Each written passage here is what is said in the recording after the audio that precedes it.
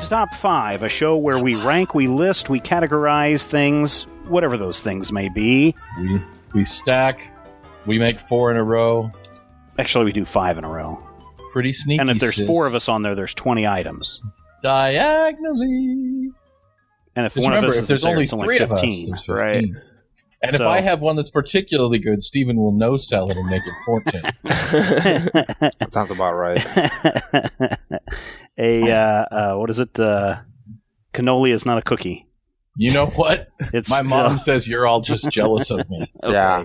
I'm sure that's probably it. So Zach is back this week. Welcome back, Zach. Well, thank you. Welcome to me. Still sound a little stuffy there, brother. Yeah, a little bit. You know, gotta fight the immune system one step at a time. No, you don't fight the immune system. You fight the things attacking the immune system. You let the immune system However, fight. Zach is as eloquent as he's ever been. That's very true. And remember, the rules. No, it's not. As an old fat man, I will tell you there are 2 things to avoid being sick. If you get sick, sleep for 36 hours. Nope. And then just drink tons and tons of water. I do drink a lot of water. You will drown everything in your system. I have been drinking a lot of water.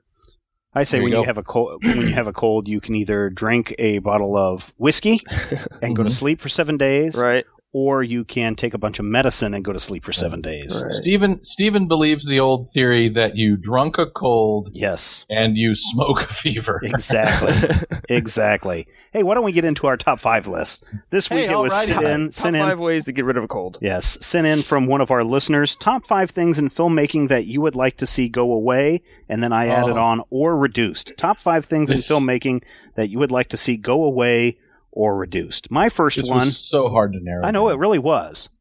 My first one, though, my number 5 made it onto the list very quickly because I'm watching old seasons of Breaking Bad. Oh. And even though this is a television show, it's still a filmmaking technique that pops up again and again and again, and that's shaky cam for shaky cam's sake, meaning there's no reason for the camera to be hovering and vibrating and bouncing around.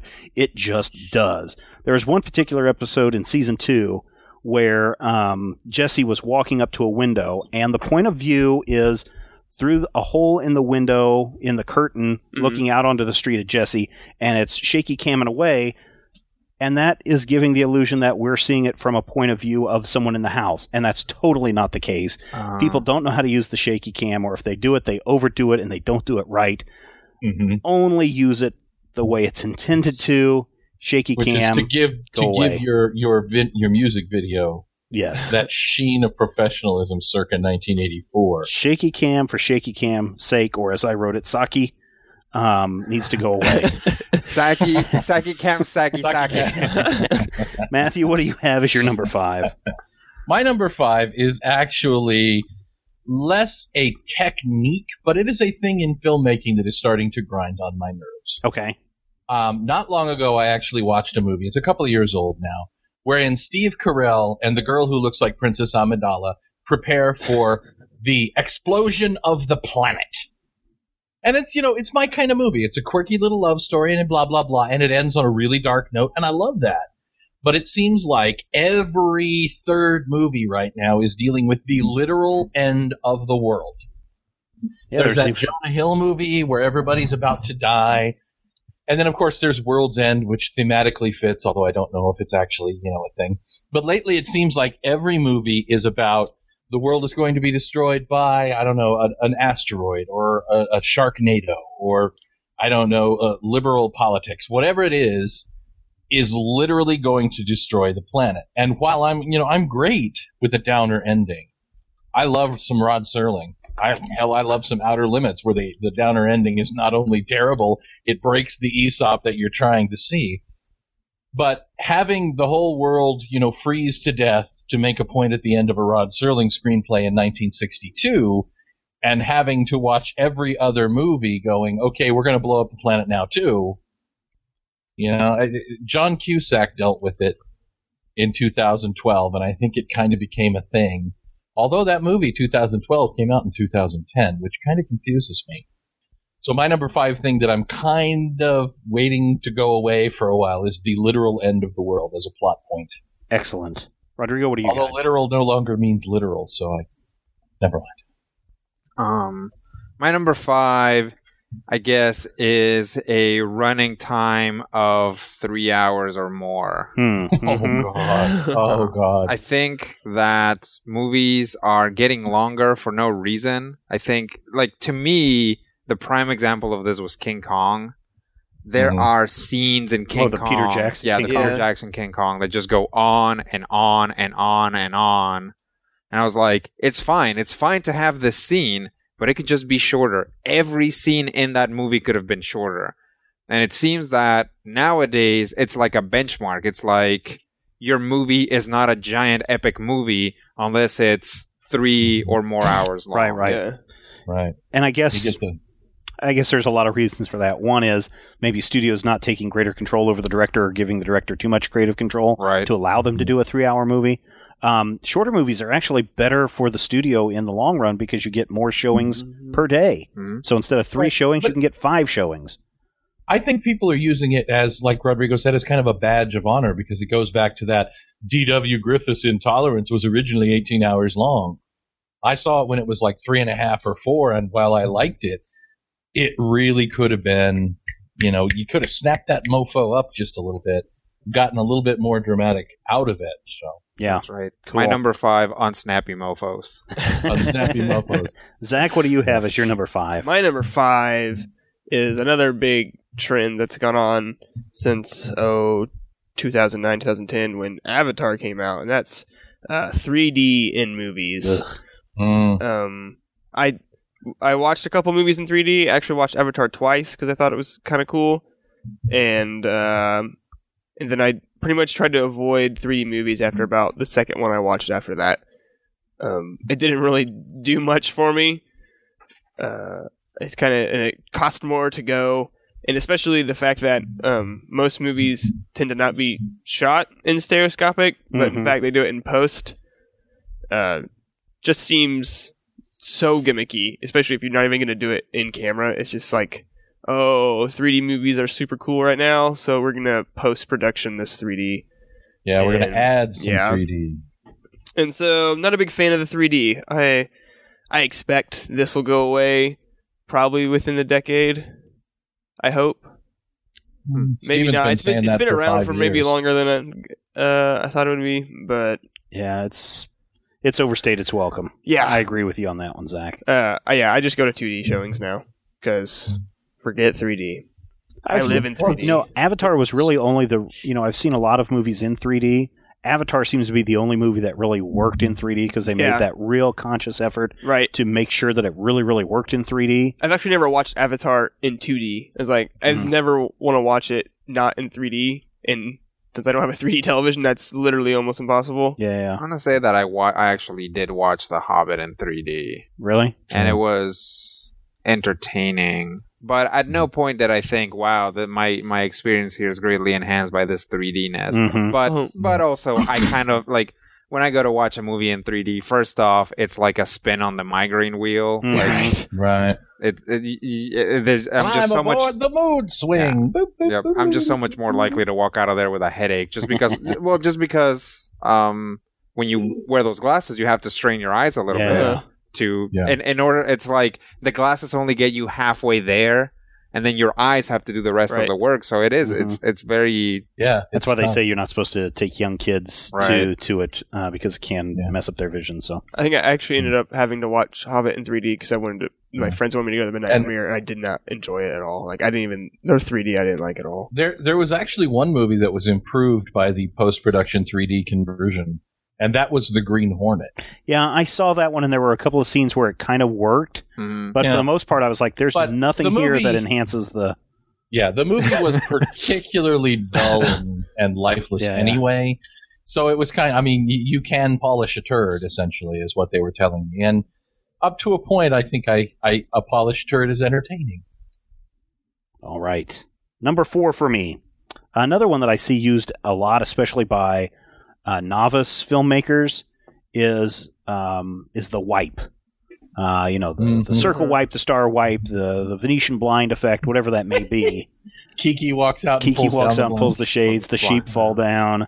Wipes that aren't there to represent time change, and that's what wipes are really there for, is to show a transition of time passing. And too many times it's just like, let's do it just because it looks cool.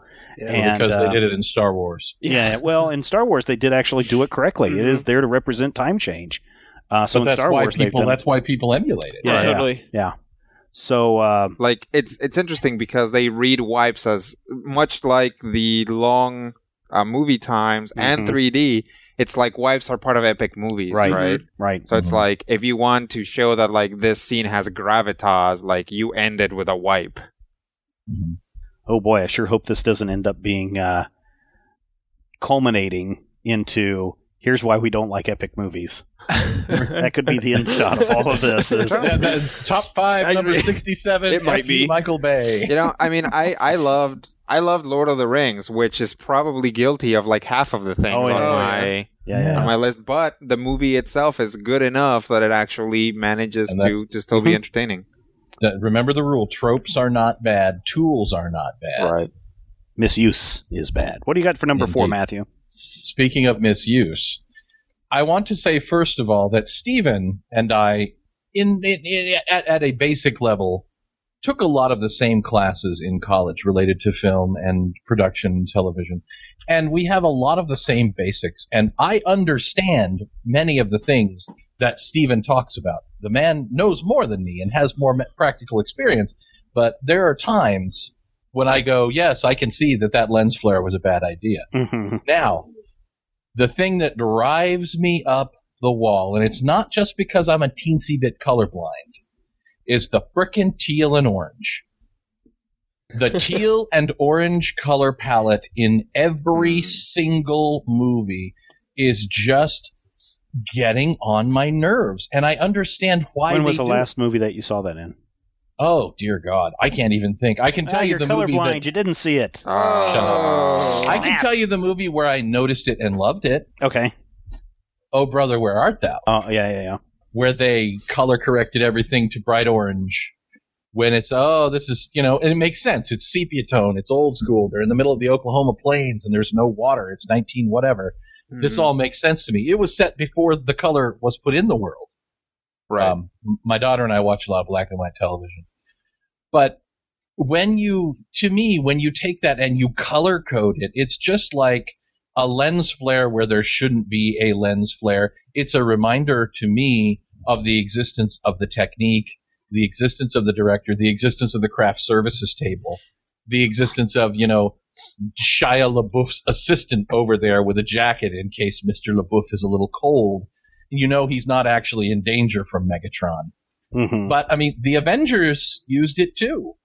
And as much as I love the Avengers, it's a pretty good movie, but there are points in there where I'm just like, lay off the color filters. Stop. Stop with the... I blame Tron, to be honest. Okay. The original Tron. Oh. But my number 4, the teal and orange color palette to give you that color temperature and drag you in and emotionally manipulate and screw with your head. Rodrigo, what do you got for number 4? My number 4 is tie-in music, and it doesn't. There's 2 reasons why it bothers me. Are you talking like the top 40 song that gets put into the top 40 song that is attached to a major release, especially like Seal and Prince and all that stuff. Yes, like those guys back in 1992. Yes, funny. I was going to say like Linkin Park. Yes, and in the movie Lincoln. Oh, right. No. Right. Like anybody, a new superhero, like the Beatles. Yes, a new superhero movie comes out, and there will be some jam attached to it, and at least we've really moved away from just ramming that song into the movie as much because you can still hear it until Transformers 4 comes out. Possibly. They were made to rise. You can still. There's movies, for example, like the Transformers movies, where any time a radio is in the scene, you can hear one of the songs from the soundtrack. Yep. And then, of course, they get played over the credits. But it really it really annoys me when I don't like the artist, and about 10 times out of 8, I hate the artist that they've attached to this movie. I remember, like, there's a movie that I love, which I'm sure you guys are familiar with, called Mystery Men. Yes. Mm-hmm. You get all the way through the movie, and it's been a hilarious movie, and then all of a sudden they start playing that All-Star song by Smash Mouth. The Smash Mouth. And I'm just like, oh. Yeah, what a way to undermine. Movie ruined. Yeah. It doesn't fit the tone. It doesn't fit anything. It doesn't fit anything about the movie. So, yes. And then on top of that, any commercials that come out for this movie will have that song in them. So I'm watching this and I'm like, man, I do want to see the next Spider-Man, but they're playing something in the background like they want me to not see it. It's like that guy from Linkin Park is yelling at me not to go see it. So yes, tie-in music for me is my number 4. Zach, what you got? My number 4 kind of ties into all of this, and my number 4 is actually just tentpole movies. What? From the studios. That's what makes the world go round, Zach. Right. Admittedly, I will go see the big movies from the studios. I saw the Iron Man 3, all the Batman movies, the Avengers. I'll go see all of them. So maybe I'm part of the problem, but you are. I am. No, I totally am. I think that studios putting all their money and hopes and dreams into one movie in a year to make all the money will undermine budgets for smaller movies, which I tend to enjoy more than the tentpole movies. Because tentpole movies I'll see in theaters, but I own one superhero movie, and that's The Dark Knight. Everything else, I watch it once in theaters, and I'm pretty much good. So I like the smaller movies just because I feel more attached to them eventually once I watch them, because I can't watch them in our theater. Lord knows that. But I'm just tentpole movies. Those aren't going away though. So, no. But I don't like them. Okay. My number 3, I think it's already been mentioned at least once or referenced. The overhyped fight sequence, which has now become a parody of itself. Was the most recent Fast and the Furious, where they're 14. trying to steal the giant safe, and they're latching that on and dragging it through Buenos Aires or wherever they're driving it through, and it's just it's a chase sequence, a fight sequence, whatever kind of sequence. I mean, look at the most recent Die Hard movie, and it's just the last 45 minutes is just this big punch, punch, punch, punch, punch, to where the point where it's becoming so ridiculous that it's become a parody of itself. And I think when you watch like Family Guy and Peter and the chicken are always fighting, I mean, it just rolls throughout an entire season just to point out how bad it is. So I wish that, you can have a good fight sequence, you can have a really good chase sequence, but I think, in many cases, less is more is what Rodrigo had mentioned earlier with the 3-hour movie. In a fight sequence, just give it to me. Give me time to breathe. And then if you want to introduce something else, you can, but something that goes on for 15, 20 minutes, just exhausting for the audience. Well, you got to blame The Matrix for that. Yep, definitely. What do you have for number 3, Matthew? My number 3 is actually vaguely related to what you've been saying, because it's something that is popping up more and more often, and a lot of times it's in movies with those enormous fight scenes. Let me start out by saying that as a kind of a hippy-dippy weirdo, I have a deep love of Jungian archetypes in fiction. And I have a deep love of the sort of expectation that Jack Kirby massive mythology where everything is there and there's a source and a finger writes on the wall and it's literally a finger writing. And I love Joseph Campbell, but maybe enough with The Chosen One already, because after about the 13th time somebody tried to retread Harry Potter, which is pretty much that hero's journey, the chosen one who will save us all.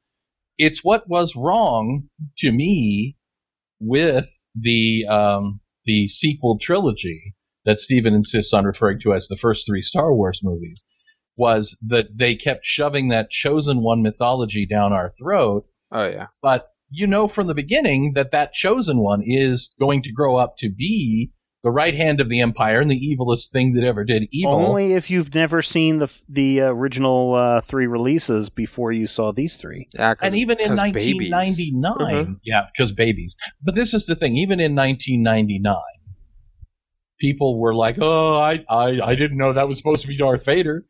And that segment of the population is there. I would argue that serving exclusively that segment of the population by making the movies as though the first 3 movies weren't, an integral part of pop culture and, the group mind, if you will.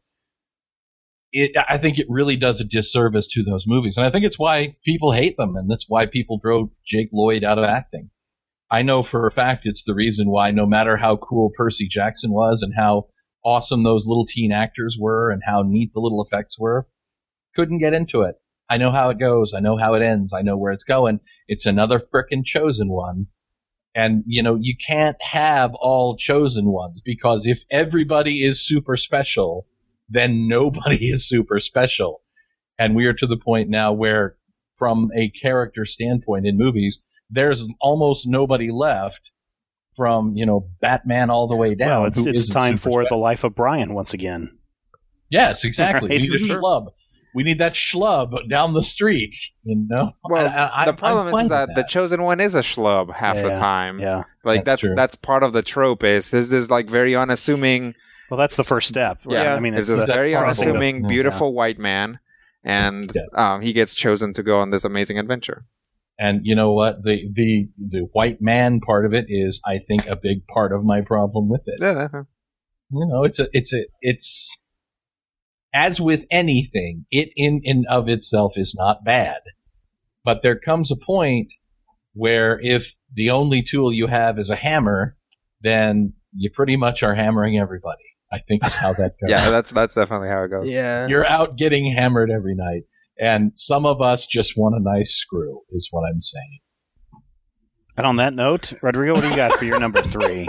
My number 3 is actually exactly the same as yours, Steven. Or maybe as the same as your number 4. I've lost track. Which one? It's when the last half of the movie, it's like, so here's a 3-hour movie, and the last hour and a half of it is one continuous action sequence. Mm-hmm. I remember the first time I went to see Transformers, which the first Transformers movie I actually enjoyed. Mm-hmm. I was talking to my friend about it, and he was like, yeah, and that scene when like the guy's driving the motorcycle and like the robot's like, rah, and he like drives the motorcycle under him, and I'm like, no, I don't remember that happening. When did that happen? And I have since gone back and watched the movie, and there are so many things that I missed during the action sequence because my brain literally can't keep my attention on the action that long. Like I process it. My eyes are looking at the screen, and every time I've seen it, my eyes were looking at the screen the whole time, and I just like it just blurs out, and then eventually it comes back. And somebody's yelling at Starscream. I don't know if it's on somebody's list, and if it is, forgive me, but I should have had it on my list, but it's doing an action sequence with everything in too close to where you can't see the action. So it's nothing but a blur and a mess and tumbling this, and you don't know who hit who, and it's just, I don't like that. And that needs to relax it out and make it a little bigger. But you're number 3. So, gigantic action scenes. Okay. Yeah. Zach, what do you have for number 3? Many of you may know distribution is a very important part of filmmaking. And so my number 3 is the resistance of digital distribution in filmmaking. Because some of us live in the boonies. Because Steven's your mentor.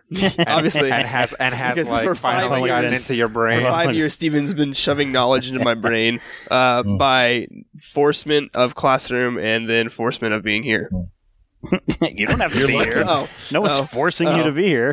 Steven, yes, he does. That one kid, he actually surgically inserted things into his brain. That was only one time. But a lot of the population doesn't live in big cities with art houses and multi-cineplexes, and some of us just live out in Kansas with theaters that don't bring in all the movies that I want. Yeah, they suck. And so the resistance of big studios going early release of theaters or day and date release of theaters is something I want to see less of that resistance. Starting to do it more and more. Yeah. Early release of videos to but digital is beating out DVD and Blu-ray by about a week now on all the major releases, so that we're getting somewhere. A lot of small independent films will release early digitally, which is cool.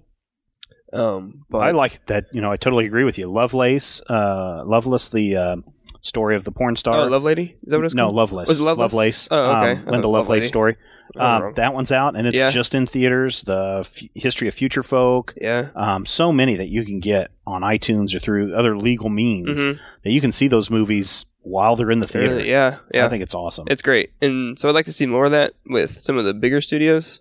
That might be a while, but here's to hoping. Yeah, I don't think we're ever going to see like an Avengers 2 released digitally the same day that was in theaters, although I guarantee you that maybe they an would, Avengers 5 will see I would bet that they would make more money in a single week releasing digitally than they would in their whole 10-week theater run if they did Avengers 5 will be a reboot starring Batman anyway. it. Or Spider-Man. Eventually whoever owns Disney and Marvel will just like eat like that company, so all the companies will be together. Yeah. All right, good one, Zach.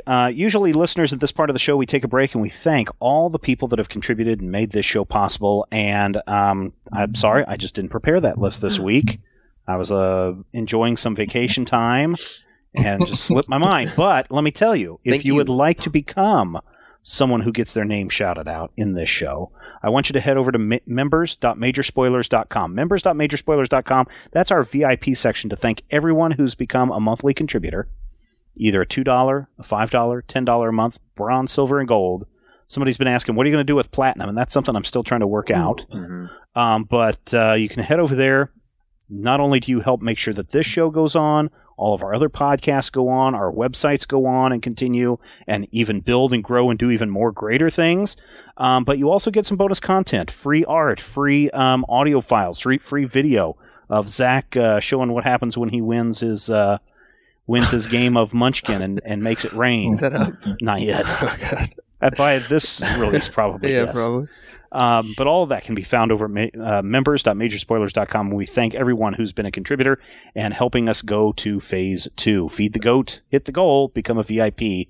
Members.majorspoilers.com. Can we just say I know I listened to the last top 5 that I wasn't on. I believe one of you talked about a show that just had a bunch of generic names at the end.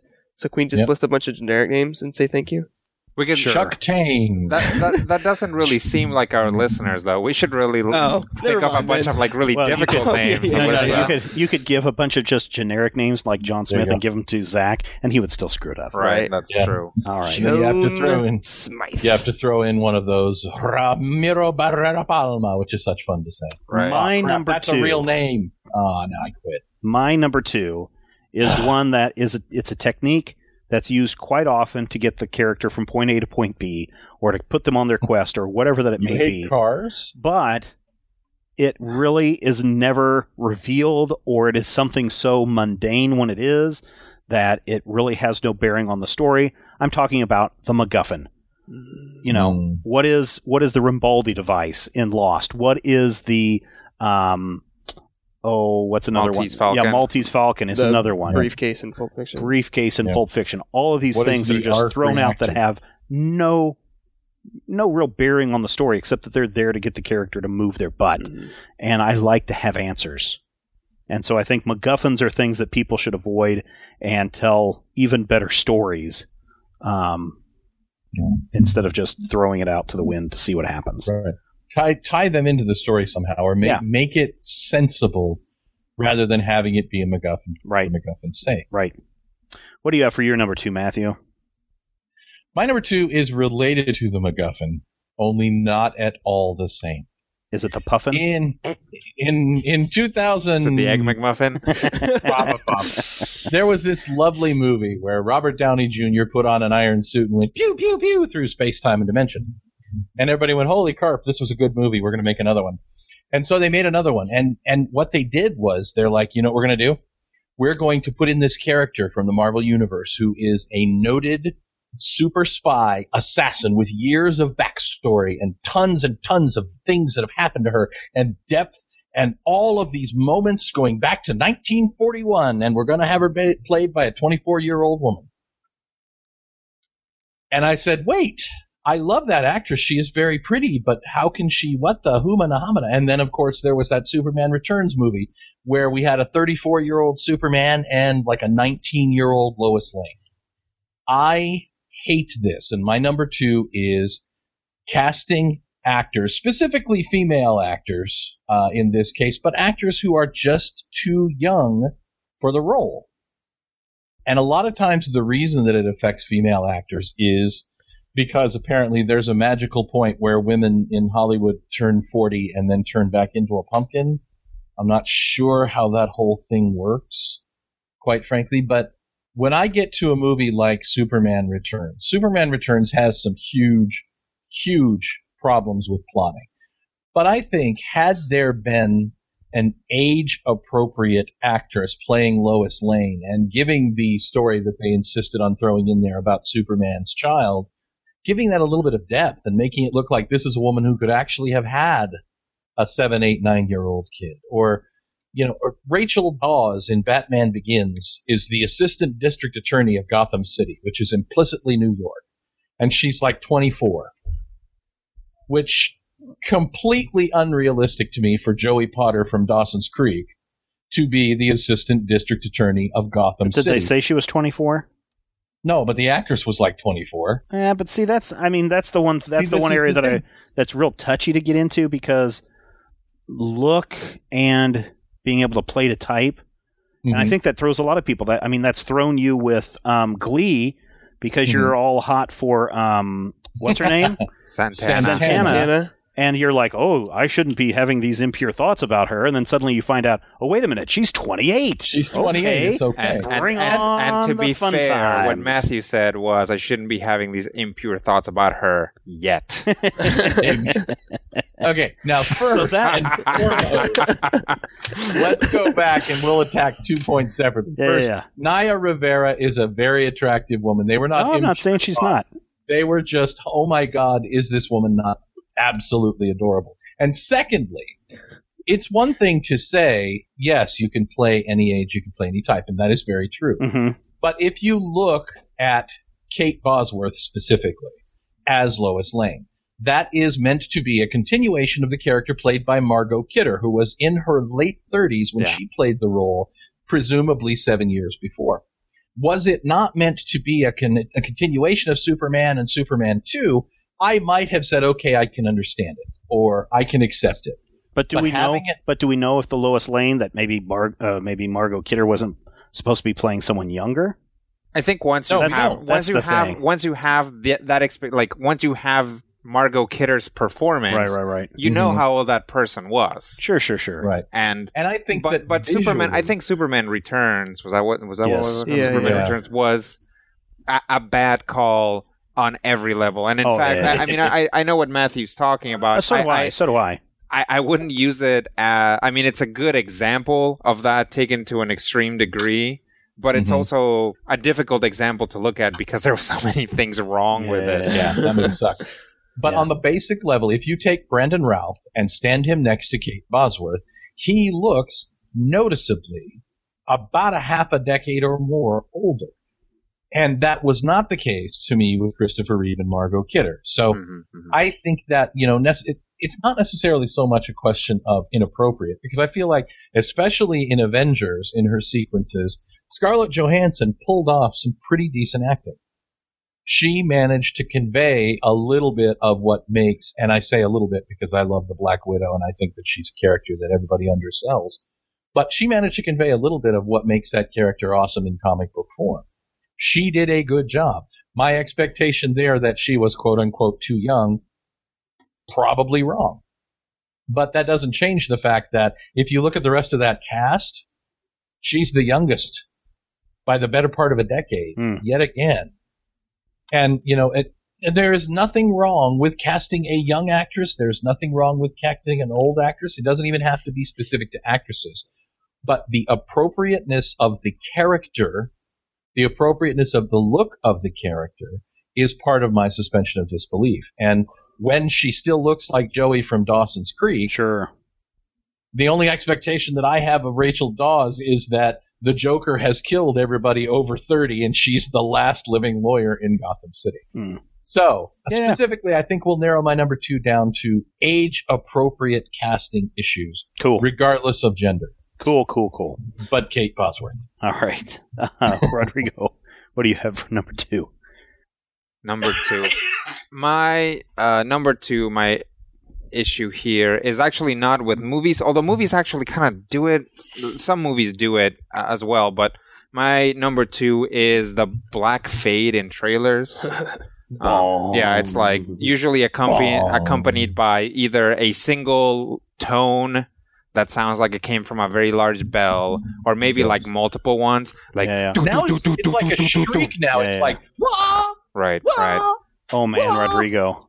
I think on you do shows for PBS, Yeah. like agriculture shows. Right. I think you need to create a promo spot for your next agriculture show that is done in that style. I think I should, Twang. especially That'd be awesome. because the next show that I'm working on is sod. Oh my gosh. Like I'm going to a so sod see, you farm. just see one single blade of grass blowing. Fade, quick fade. Boom. Then you see This grass will never stand on its own. the plow goes into the dirt. We need to add dirt Boom. Oh, there you go, man. and possibly They see a some sort of petrochemical mesh to keep it all together. Then you see a long shot of a cow. Moo. Oh, Yeah. maybe that's your sound as you slow the moo cow down Oh yeah. and you bring up the bass a lot more.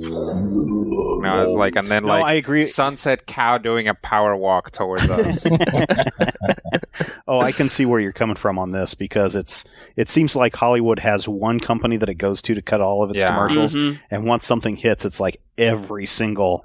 It's the They could worst. accept And like Inception. it's so like it's almost like a strobe to me. I don't know if I'm like the only person No, that this Transformers bothers. did that, Yeah, and a it's lot of just their like- stuff, and Because obviously, like, here's the thing: it's like the problem with this technique is that it has a basic amount of time under which it doesn't work. right. So as the trailer goes on, the trailer speeds up. It tries to get more exciting as it Right, goes, And then you get the So voice there's, like, coming up. Oh. Yeah, there's like faster cuts as you go. But if your transition between all those cuts is a fade, Yeah. then you are seeing one frame of actual video and Yeah. 3 to 10 frames of fading video. Yeah. So it's just like, it just looks like it looks like when you're talking on a webcam and the webcam can't focus. Mhm. Like that's what it looks like. Except Or that as I actually call it, my Yes. side of critical yes, hit. as we call it, Matthew on Critical Hit. Focus, Yes. please. Up front, Focus. Down in front. down in front. So yes, the fade on that has taken up in trailers, and you know, I get the whole like better the evil you know than the evil you don't know. I mean, I'd hate to see a fade to white Oh yeah. take over. That would be even worse. Oh, Fade to God. fuchsia. Oh. Yeah. Well, There you you go. know, for a while, like there was that when Kill Bill came out, and like there was like that sharp, like red Oh yeah. thing yeah. that comes Mhm. on when she like zooms Yeah. into her face and stuff. Like I was like, I remember watching that and thinking, that is awesome. God, I hope no one else does that. Fade to vermilion. Yes. Cool. Number 2. Very good, Rodrigo. Zach, you're number 2. Can My you number top that? 2. Probably not. No, My number you 2 can't.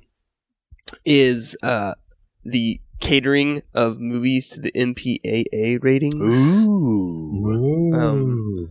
Obviously, That's your number 2? Yeah, Wow. yeah. Okay. Um, Your number 1's going to be fantastic. my number 1 is fantastic. um, Number Hi, I'm one, Zach. that's My number fantastic. one is Scarlett Johansson will return my calls. yeah, I would really like that to change. So a lot of big movies. I mean, obviously, I think we've talked about a lot on a multitude of different podcasts throughout the Major Spoilers podcasting Including network. this one called Zach on Film. Yeah, I believe we talked about it one time, a couple times on Zach on Film. Go find what episode we do and then let us know. Where movies will certainly play to that PG-13 Mm-hmm. rating if they're like a really big movie, the big tentpole movie that we talked about earlier, to try to rake in all of the money in the world because that's the rating that gets the most money. And then I think some movies I think The Dark Knight could have easily been an R. Oh yeah, probably would have been more like interesting you add as an R. about 6 frames, and that movie becomes an R. Yeah, I saw The Dark Knight with friend of the show, friend of the network, Scott Johnson, Mm-hmm. and I was sitting next to I was sitting next to Scott, but sitting next to him was his then, 8-year-old son. Oh wow, yeah, he would have been. And I was like, "Holy crap! Is this too intense for him?" He's like, "Nah, he's okay with it." But yeah, you're getting real close, dude. That Mhm. could have been an R-rated movie. And then some movies will get a rating back, and so they'll start cutting stuff to get into that rating, especially if they're in that not rated to R rating. Yeah. They'll cut as much as they can to get to that R, so they can actually get advertising and be played in theaters and all that good stuff that they need to the studio to make all their money. And so I think playing into the MPAA makes directors and editors and everyone involved make consciously unartistic creative decisions to play into the system of the movie business. It's a difficult balance because, for example, my issue with gigantic movies, I think, as Steven pointed out, a lot of the time comes from them just letting directors do whatever they want. Right. Mm-hmm. But on the other hand, executive pressure can actually really screw a movie over. Mm-hmm. Yep. All right, here we go to our big number ones. Number one. And if you have listened to me for any length of time, you know the one thing that I hate the most is the thought, and I put this in quotes, because lens flares are cool. I knew it was going to be a shot at me. No, it's not a shot at you. It is just this thought Me that, and J.J. that Abrams. we can make this movie look so much better with lens flares. Lens flares. Paradigm shift. If a lens flare is natural, right? If the headlight is shining into the lens and you get a lens flare off that, I'm perfectly cool with that. If you're panning across a vista and a horizon and the sun catches the lens and creates a flare, I'm okay with that because that is a flaw of movie making. You've got a piece of glass sitting between the audience and nature, and that is an effect of that. But if you're someone like J.J. Abrams in Star Wars, and they physically had, those lens flares a lot of times are not added in post. They actually have these lights situated just right outside frame, shining into the lens to create those artificial lens flares. Then it just doesn't work. If there was an LED on Chekhov's control switch that was just at the right angle that was causing a flare, that'd be great. But to have I'm walking down a dark hallway and there are 15 lens flares around me. To have that exact thing because it was totally on purpose. Right, exactly. Right. So I think we can really cut down because lens flares are cool. Yeah, And- the only place where you can have lens flares all over the place is if you have a topless Joanna Cameron and Daryl Hannah running around in a leotard. Even in the then, far-flung future. even then, as long as it's natural, I don't have a problem with it. I really don't. But when it's forced upon you, man, that's just wrong. Yeah, I mean, wrong. It's kind of like Matthew was talking about. It really draws attention to the fact that you're watching a movie. Yeah. Exactly. Yeah. Exactly. It really says, oh, yeah, right, this went through a lens. This went through, a film camera. Yeah. And even though I have, since I was 13 years old, looked at the world through a lens, I can tell you that I have never seen a lens flare in my glasses. I get it. I get that a lot with mine, especially at night driving. Just because there's schmutz or something that'll build up, or just atmospheric haze through the glass. Well played, Schleicher. The light, the lampposts, and even a lot of cars that come to me, I get a lot of flares off that through my glasses. So Plus I know the your difference eyes between. are actually melting. Yes, my eyes are actually sloughing off. So. I live in a discotheque, so Yes. I get lens flare in my glasses all the time. Matthew, From what all do the you lasers. what do you have for number one? Not so much a discotheque, so much as Rodrigo actually lives in the 70s. Yeah, I do. I take a bus I- there. I lived there in the 90s, What's and the it was the bus fare to get 50s. there? Say what? You have like a card, or do you have to use your change every time? You have to use change. How much is it? Because Yeah. the card only works from here to the 70s. Oh, If you okay. try to use it on the way back, they don't accept Gotcha. it. And they're a nickel in the 70s. Everything's a nickel. For me, Except for- my number well, one. Go ahead. The number one complaint that I have had about everything everywhere, and the problem with this list, he said, going off on a tangent, which shocked precisely no one, is the tendency to sound like we're harping or that we're making a bad stand-up routine. And hey, what's the deal with all of this? But my number one is really something that a lot of people complain about in a general sense, but I'm going to complain about in a very specific sense. And that is the remake or adaptation that isn't a remake or adaptation. And specifically, one of my favorite horror movies in recent memory by a director that I actually kind of admire. Transformers? Dawn of the Dead, the 2004 Dawn of the Dead, with Sarah Polley and Ving Rhames, and they're trapped, and they've got the blah, blah, blahs, and apparently Mekhi Phifer is in there for some reason. I like that movie. I do. I like it a lot. And if I were to put it on a level with the original Dawn of the Dead, which, you know, the trilogy, the original trilogy, when people say the original trilogy, they mean Star Wars, I actually mean Romero. Dawn of the Dead is an awesome movie. The remake of Dawn of the Dead is an only slightly less awesome movie. What it is not is Dawn of the Dead. And I look at the most recent real offender for this. And in the late 90s, we got something called the Fox Network. 4th channel, Zach. We had 4 channels. Actually, it would have been the 5th channel, 5th network. Shh, we didn't have PBS. PBS. On this network was something called 21 Jump Street. Oh, boy, yeah. With Johnny Depp and Peter DeLuise and Richard Grieco. And they were all Don't forget Holly cops. Robinson. Holly Robinson, yeah. Not that Holly Robinson. Right. They were all cops who passed as teenagers. This last year, they remade that with Channing Duke from G.I. Joe and the goofy guy from Superbad. And it's awful. And it's, they turned it into a comedy. Well, and there were comedy elements. I think it's really this is funny. the thing about it. I thought there were funny parts to it, too. But you know the problem with it, Zach? Funny. You know what it is not? There's not a sequel to 21 Jump Street yet. 21 Jump Street. It's not anything related even vaguely, except the notion of we're passing ourselves off as high school students. It's But they're in there. It is It's an in actual story. It's actually part of the 21 Jump Street universe. Because they're there. Don't wanna hear it. At the very, very end. Spoiler. Okay. That, my friend, is what we like to call the cameo to save it, seen also with the appearance of Ashley Williams last year in The New Evil Dead. Here's the one. This is the one that I think is the worst offender. Have you seen a Will Smith movie set in the end of the world that didn't have nepotism in it? Called I Am Legend. No. Yes. Okay. In I Am Legend, Will Smith is all like, oh, I'm Will Smith and I'm after the end of the world and there's product placement even though everybody's dead. Now, here's the thing. I've talked about Rod Serling before, and one of Rod Serling's creative co-workers on The Twilight Zone was a man named Richard Matheson. Richard Matheson is an utterly brilliant writer.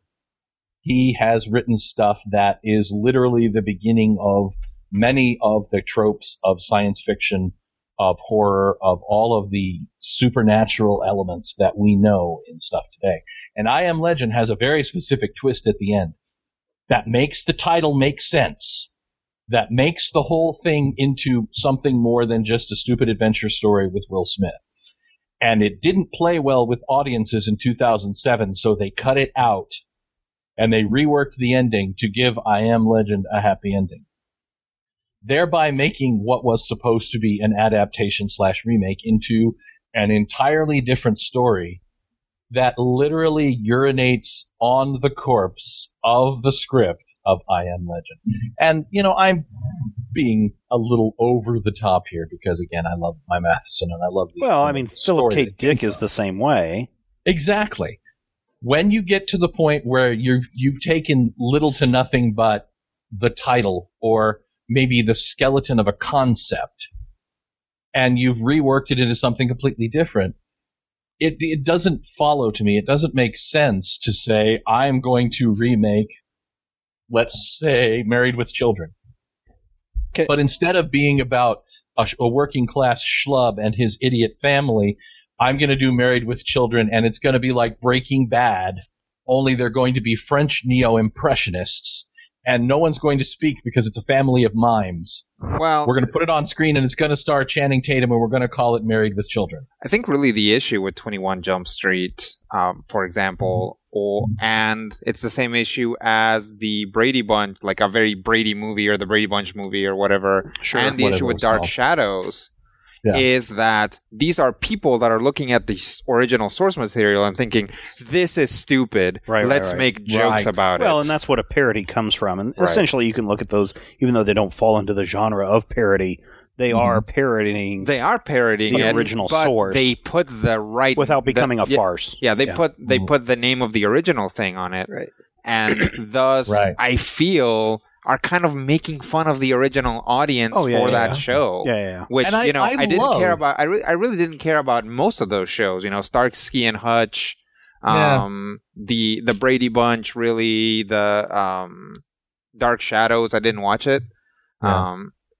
But like watching that, I was like, this has to be offensive to the people that actually enjoy those shows. Exactly. And something that I think you have to look at is, I don't remember when it was, but somewhere around the turn of the century, Gus Van Sant was like, I'm going to remake Psycho, and I'm going to do a shot-for-shot remake. I would rather see something that was as ham-fisted as Gus Van Sant's shot-for-shot remake of Psycho than I would rather see something like I Am Legend, or see something that takes that title or that concept and throws it. Oh, God, Lost in Space.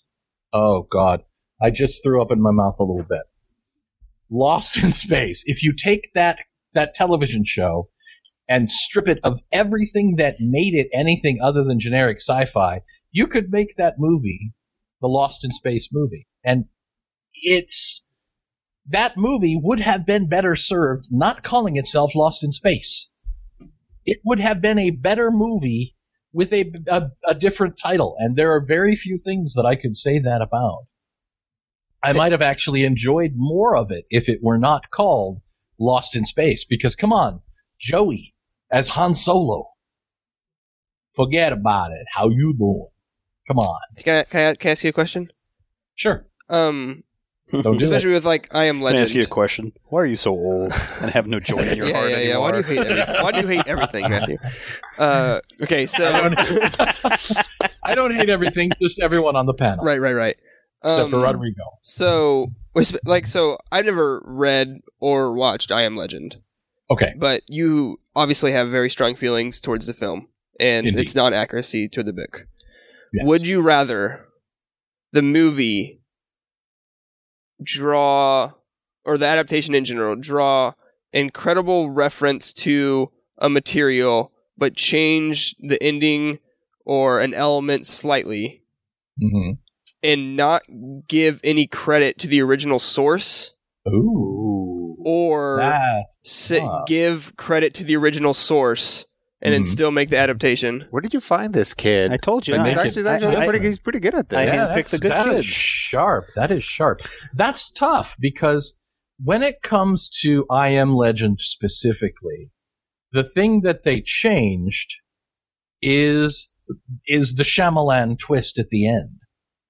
It would be, in the case of I Am Legend specifically, had they made that movie under a different name and not referenced Matheson, I would probably say this movie is a ripoff of the Omega Man and I Am Legend.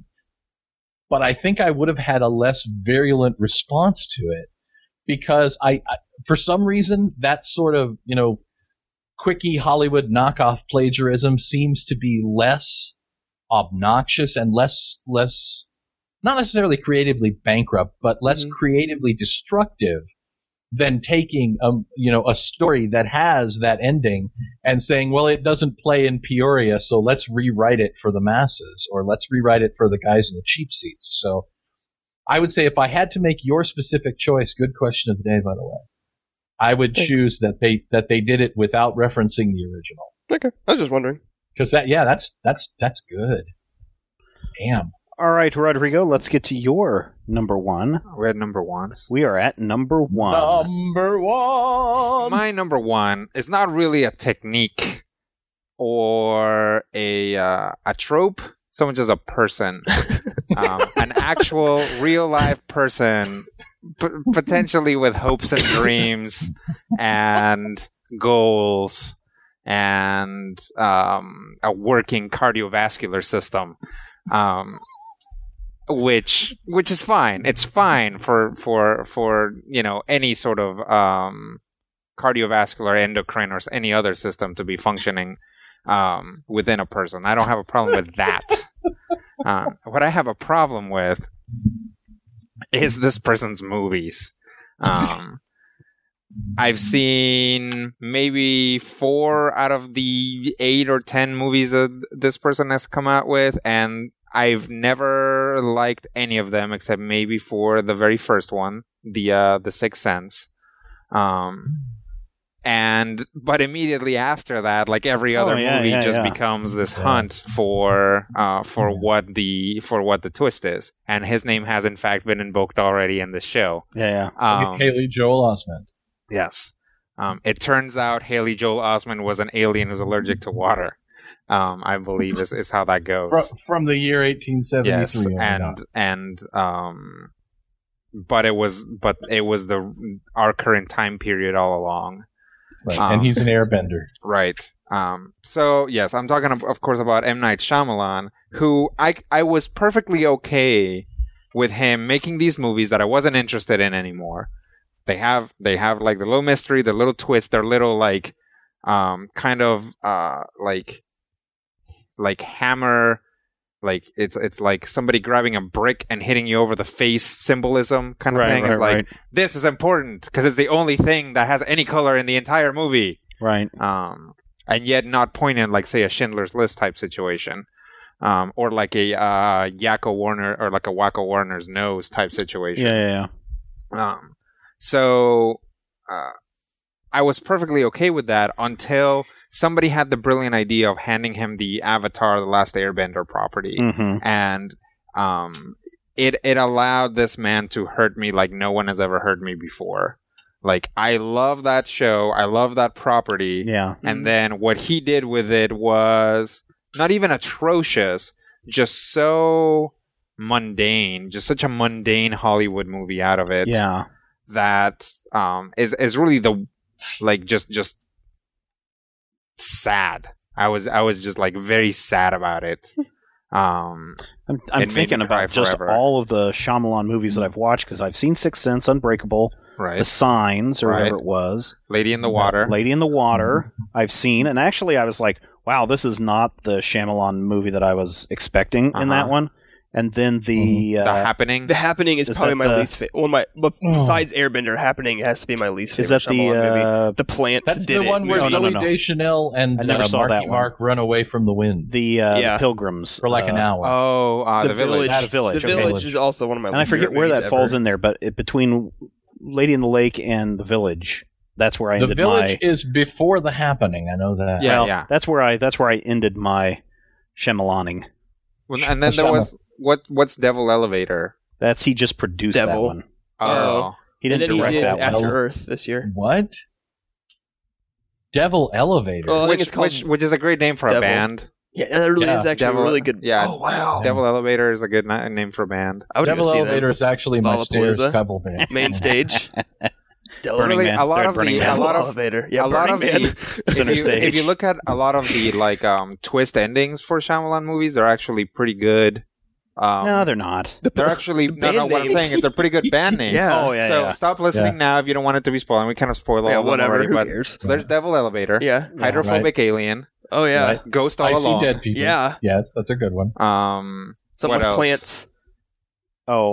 Secretly the Future. Secretly the Future. Good name. Yep. Yeah. Secretly the Future. And the Plants. You got the Plants. The Plants. The Plants did it. The Plants did it. Yeah. I would call that one Running Away from the Wind. Yeah. Running from the Wind. That's a good one. Good.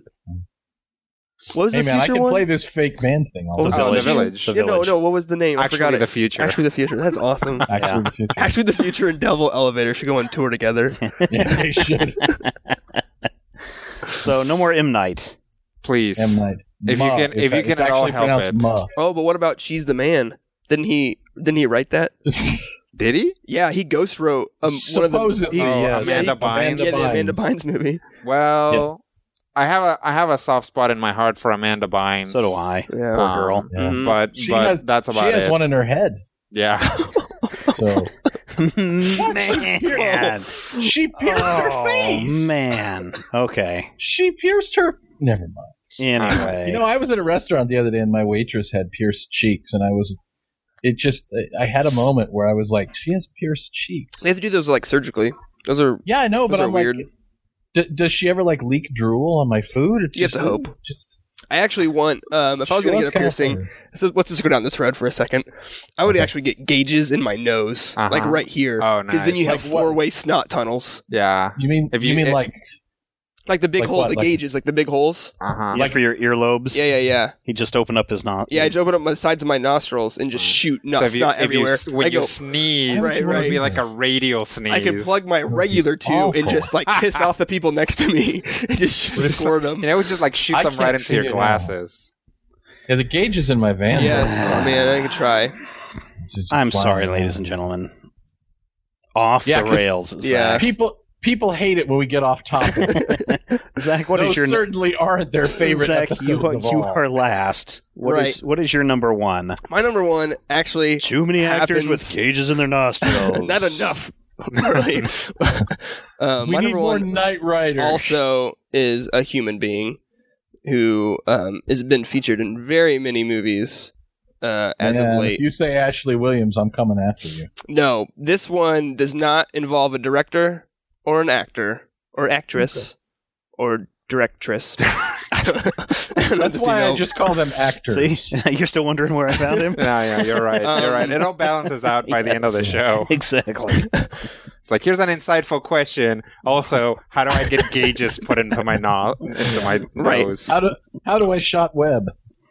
Mine is actually a composer, and his name is Hans Zimmer. I would like to see less Hans Zimmer scores And more John in Williams. movies.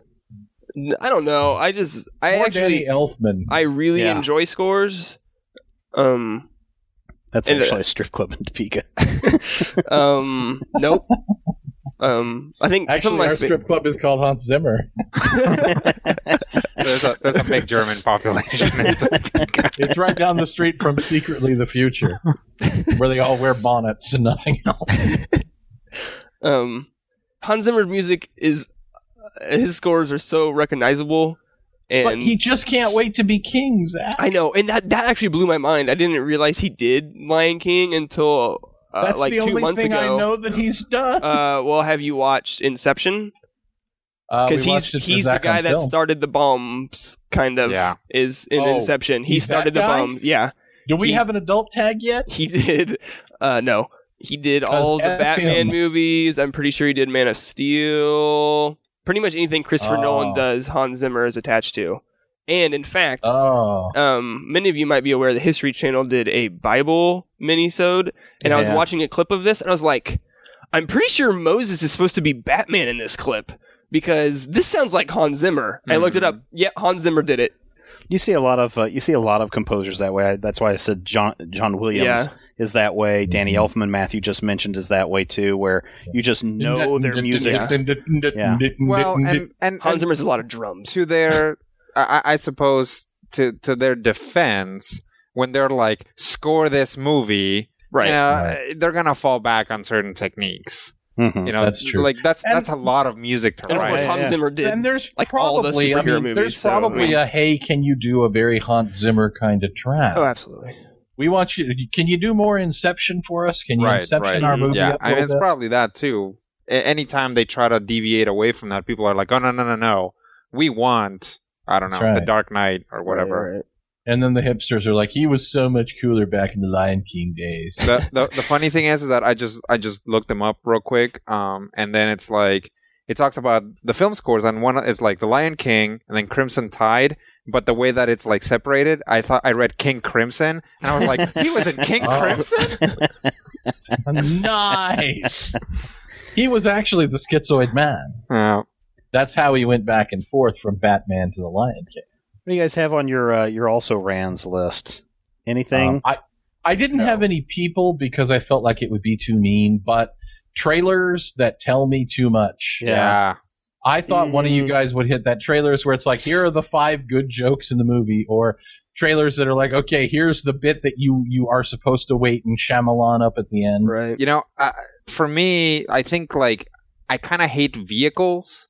Like not just cars in movies. I mean, like where it's like, okay, we need an Affleck vehicle or a Reese Witherspoon vehicle or a you know Bruce Willis vehicle.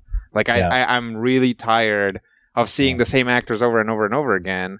And just to put in my thing here, which I kind of already did, is like that's actually part of the reason, or like part of that inertia that we always end up with these like white male actors, is like they get on top of things, and then obviously they sell because they're in the major movies, so then it becomes about getting them back into more movies to sell, so the people that are on top of the movie industry just keep making more movies, whereas people that are trying to climb up don't. Right. Yeah. And that ties into another one of my also rans. There's a concept we call the whitewashing of a character or an actor. Yeah. Where it's not a Caucasian character, and it's kind of related to my age-related thing, you know, where it's hard because I love Samuel L. Jackson as Nick Fury, and that's technically the same thing that we're talking about. But I hate it when you have one of those rare characters who, in the original source material, was not, you know, played by, I don't know, Ben Affleck. You know, it seems like the same thing, but it actually isn't. It's an entirely different problem that fuels the same issue. It pushes the same buttons. Yeah, I guess to some degree. It creates. It's like it's a different way of accomplishing the same thing, which is to justify, you know, your super white movie. Right. And my last also ran, and this is something that drives me nuts as a fan of movies like Zardoz and just terrible films. I maintain to this day that The Black Hole is a better experience than Star Wars. But I hate it when people go out of their way to try and create a cult movie, a weird ass movie. Yeah. That it's okay. We're gonna appeal to that that college nighttime stoner vibe, and we're gonna make a movie that's the next Showgirls, without understanding that Showgirls was supposed to be a big dramatic debut for Jesse from Saved by the Bell. You know, they put so much work into trying to recreate the accidental awfulness of things that were accidentally awful. Yeah, Zach, do you have anything? I had something, but it slipped my mind. Maybe in the future we'll do another 5. Mine was kind of like lens flares in movies, but lens flares in places that don't make any sense, like titles of movies tend to have a lot of lens flares lately. And actually, one of my roommates put the Man of Steel poster up in our living room today, and I noticed there's a lens flare like on the poster. Yeah. It's like that's weird, but I guess it makes sense because it's like Man of Steel and stuff. Up until recently, and this has changed, and then just kind of come back very recently, but it went away for a while. Something that would have been on this list for me is Cooper Played Gothic, because for a while that font was on every movie since Independence Day. I think that font just ruled the late 90s and early 2000s, and probably well into the 2010s. Yeah, definitely agree with you on that one. All right, everybody, you've heard our top 5s. Now it's time for you to head over to Majorspoilers.com. In the show notes for this episode, you guys have been doing a fantastic job. We want you to share your top 5 things that you would no longer, or techniques, top 5 things in filmmaking, that's the title of this episode, that you would like to see go away or reduced. Show your work, don't just list them. Some of you are still just listing without explaining. Please explain your answers, because otherwise we will ridicule you. I think that could be the platinum thing, is we will come to your house and make you explain your answers. and maybe cook me a steak. There you go. That'll be your punishment. Cook Matthew a steak for not showing your answers. I like steak too. That is it for this episode. Thank you so much for downloading. Thank you so much for sharing. And come in next time when we've got another top 5. Because remember, everybody loves a list. Devil Elevator rocks. If you have any questions, comments, topic ideas for future shows, or would like to sponsor a show, send an email to podcast@majorspoilers.com. Visit Major Spoilers at majorspoilers.com and be sure to check out the Major Spoilers Forum. You can also follow Major Spoilers on Twitter at twitter.com/majorspoilers.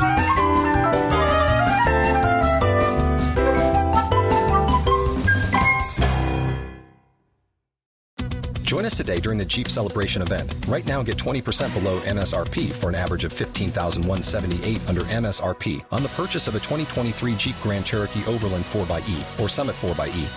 Not compatible with lease offers or with any other consumer incentive offers. $15,178 average based on 20% below average MSRP from all 2023 Grand Cherokee Overland 4xE and Summit 4xE models in dealer stock. Residency restrictions apply. Take retail delivery from dealer stock by 4/1. Jeep is a registered trademark. As humans, we're naturally driven by the search for better. But when it comes to hiring, the best way to search for a candidate isn't to search at all. Don't search, match with Indeed. When I was looking to hire someone, it was so slow and overwhelming. I wish I had used Indeed. If you need to hire, you need Indeed. Indeed is your matching and hiring platform with over 350 million global monthly visitors, according to Indeed data, and a matching engine that helps you find quality candidates fast. Ditch the busy work. Use Indeed for scheduling, screening, and messaging so you can connect with candidates faster. And Indeed doesn't just help you hire faster. 93% of employers agree Indeed delivers the highest quality matches compared to other job sites, according to a recent Indeed survey. And listeners of this show will get a $75 sponsored job credit to get your jobs more visibility at Indeed.com/podcast. That's Indeed.com/podcast. Terms and conditions apply.